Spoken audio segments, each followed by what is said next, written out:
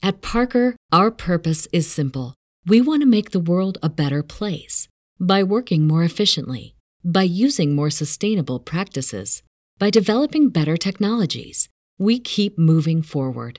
With each new idea, innovation, and partnership, we're one step closer to fulfilling our purpose every single day. To find out more, visit parker.com/purpose. Parker, engineering your success. You may be into punk rock, soft rock, or classic rock, R&B, hip-hop, or house, country, techno, or techno-country. But no matter what kind of music you listen to, here's something else you should hear. Please consider getting vaccinated. Talk to your pharmacist today about Comirnaty, COVID-19 vaccine mRNA. This message brought to you by BioNTech and Pfizer.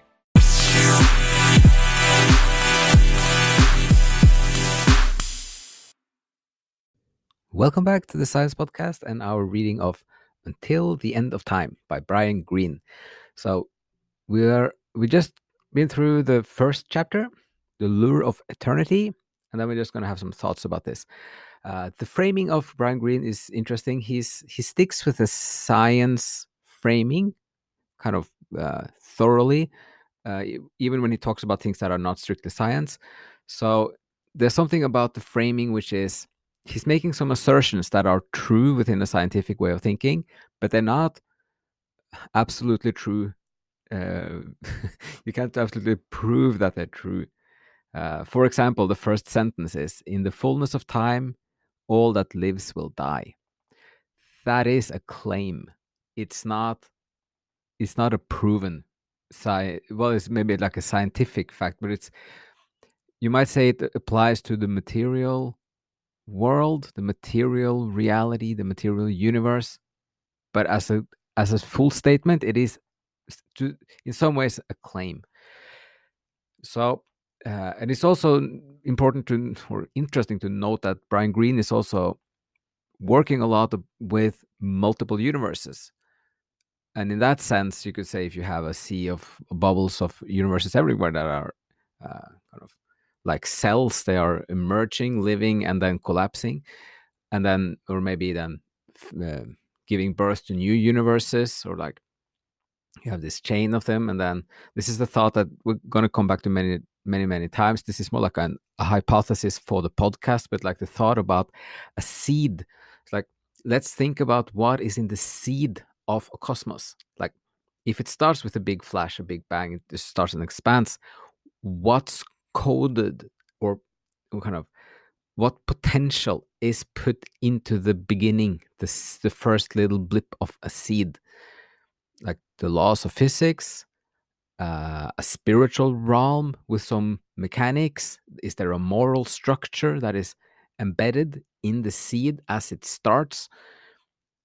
Is the potentiality for different kinds of life forms also then embedded into it? This is a kind of a growing hypothesis that it will sometimes be a bit of the background for discussing also this book. So, but back to what he says here, like all the life will die. He talks about the end of the universe. He has a little bit of he tries to make it as a, like that the bigger story has a depressing ending, but then he flips it into that he finds the the kind of the certain extinguishing and kind of just end of it all. Instead of seeing that as something depressing, he tries to make that to be something inspiring, or not inspiring, but it's something that is makes us appreciate the kind of the astonishing fact of being alive, kind of the magic and the beauty of just being alive and thinking and sensing life and existence. So but again, like that conclusion comes from his view that all life will die, or like it all will end, which is not, it's perfectly within the scientific way of thinking, but it's still not a necessary way of thinking. And this goes into another major point here, that you can sense it from the beginning, like with the preface and then the first chapter, about 20 pages, that he sticks to the there's something about how you think, like how you use your brain when you're thinking. And so far, he's very good at staying within the scientific way of using your brain. But this is also one way of using it. I'm not going to say that it's just one perspective, but it is one. Um, it's not clear that it's right to insist that that is the way of approaching this. But it should be, as we talked about before, consistent within that way of thinking. It has to be consistent and follow kind of the material rules and logic. So he also talks about other things that, well, like the life is transitory. He has lots of references, beautiful small little quotes. One from Carl Sagan, which is that planet Earth is then, quote, a mote of dust suspended on a sunbeam. Beautiful thought. The thought of a sunbeam or a ray is also kind of spread out in philosophy as well, like ancient philosophy. Like Plotinus has that little beams of rays are coming. Well, first of all, the universe, the first mover starts as one ray of light. The same as in Dante. He makes an image out of this.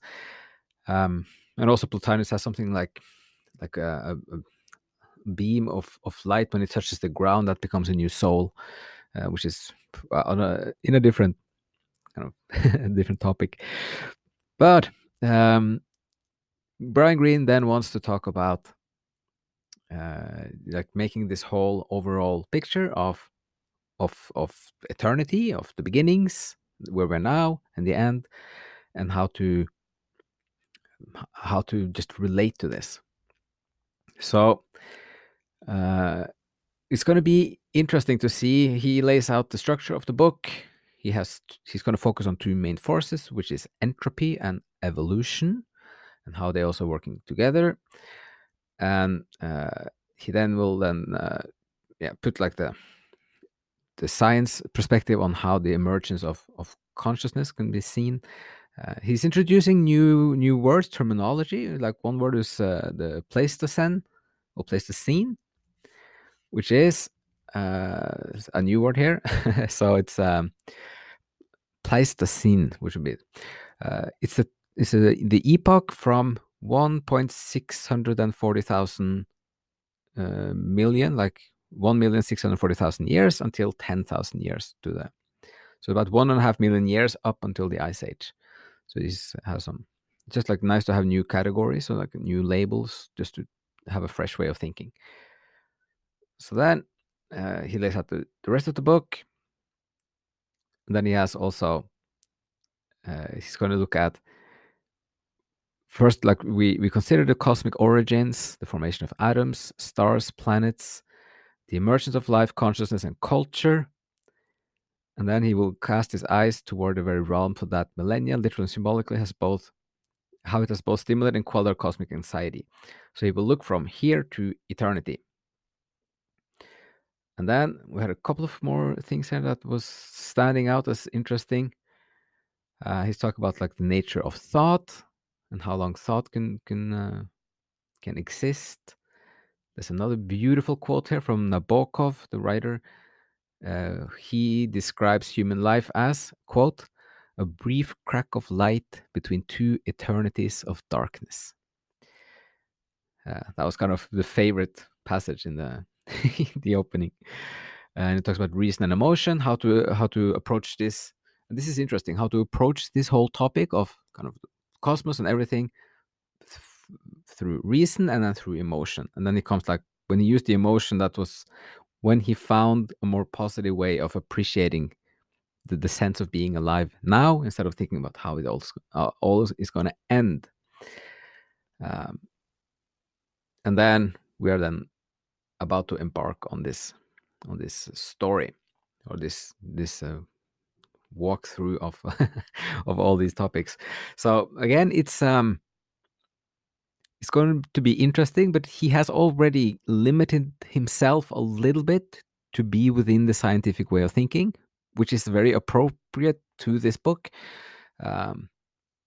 but it still is important to remember, like when he talks about eternity, the beginning of time, the end of time, if you think a little bit about how this is being described in, for example, the first oldest biblical stories, they have ways of describing this in a way that is just like, which is interesting. It is also, it's not science directly, but it is conceptually something that is tangible, almost like, at least the claim there was like, you start the beginning, the one and many, that is the first name of the divinity in the Old Testament, is like, it's one and many. Elohim is the concept of many into one, and that's what creates the spiritual and the material.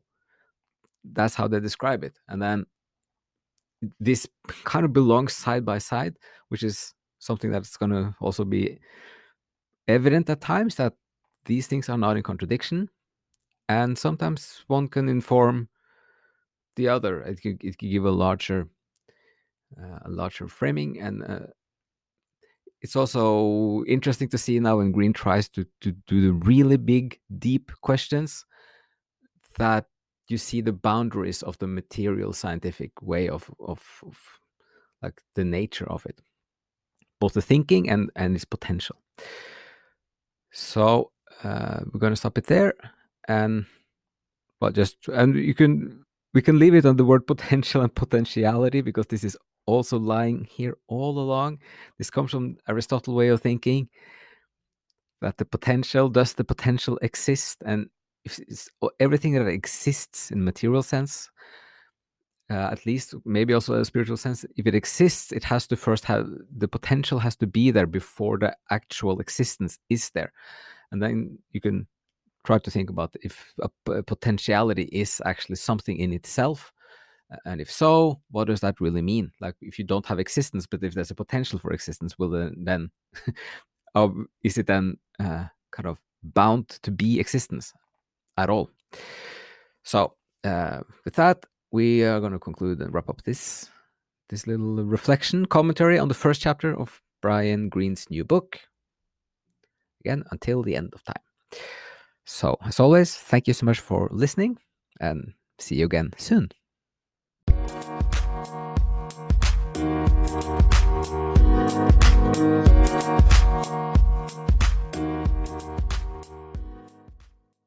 A new Planet Fitness location is coming soon. To celebrate, you can join before we open for just $1 down, $10 a month. We're squeaky clean and ready to welcome you with tons of equipment and plenty of space to spread out. So join the judgment-free zone today. We're ready when you are. Just $1 down, $10 a month. Offer ends soon. Join us today.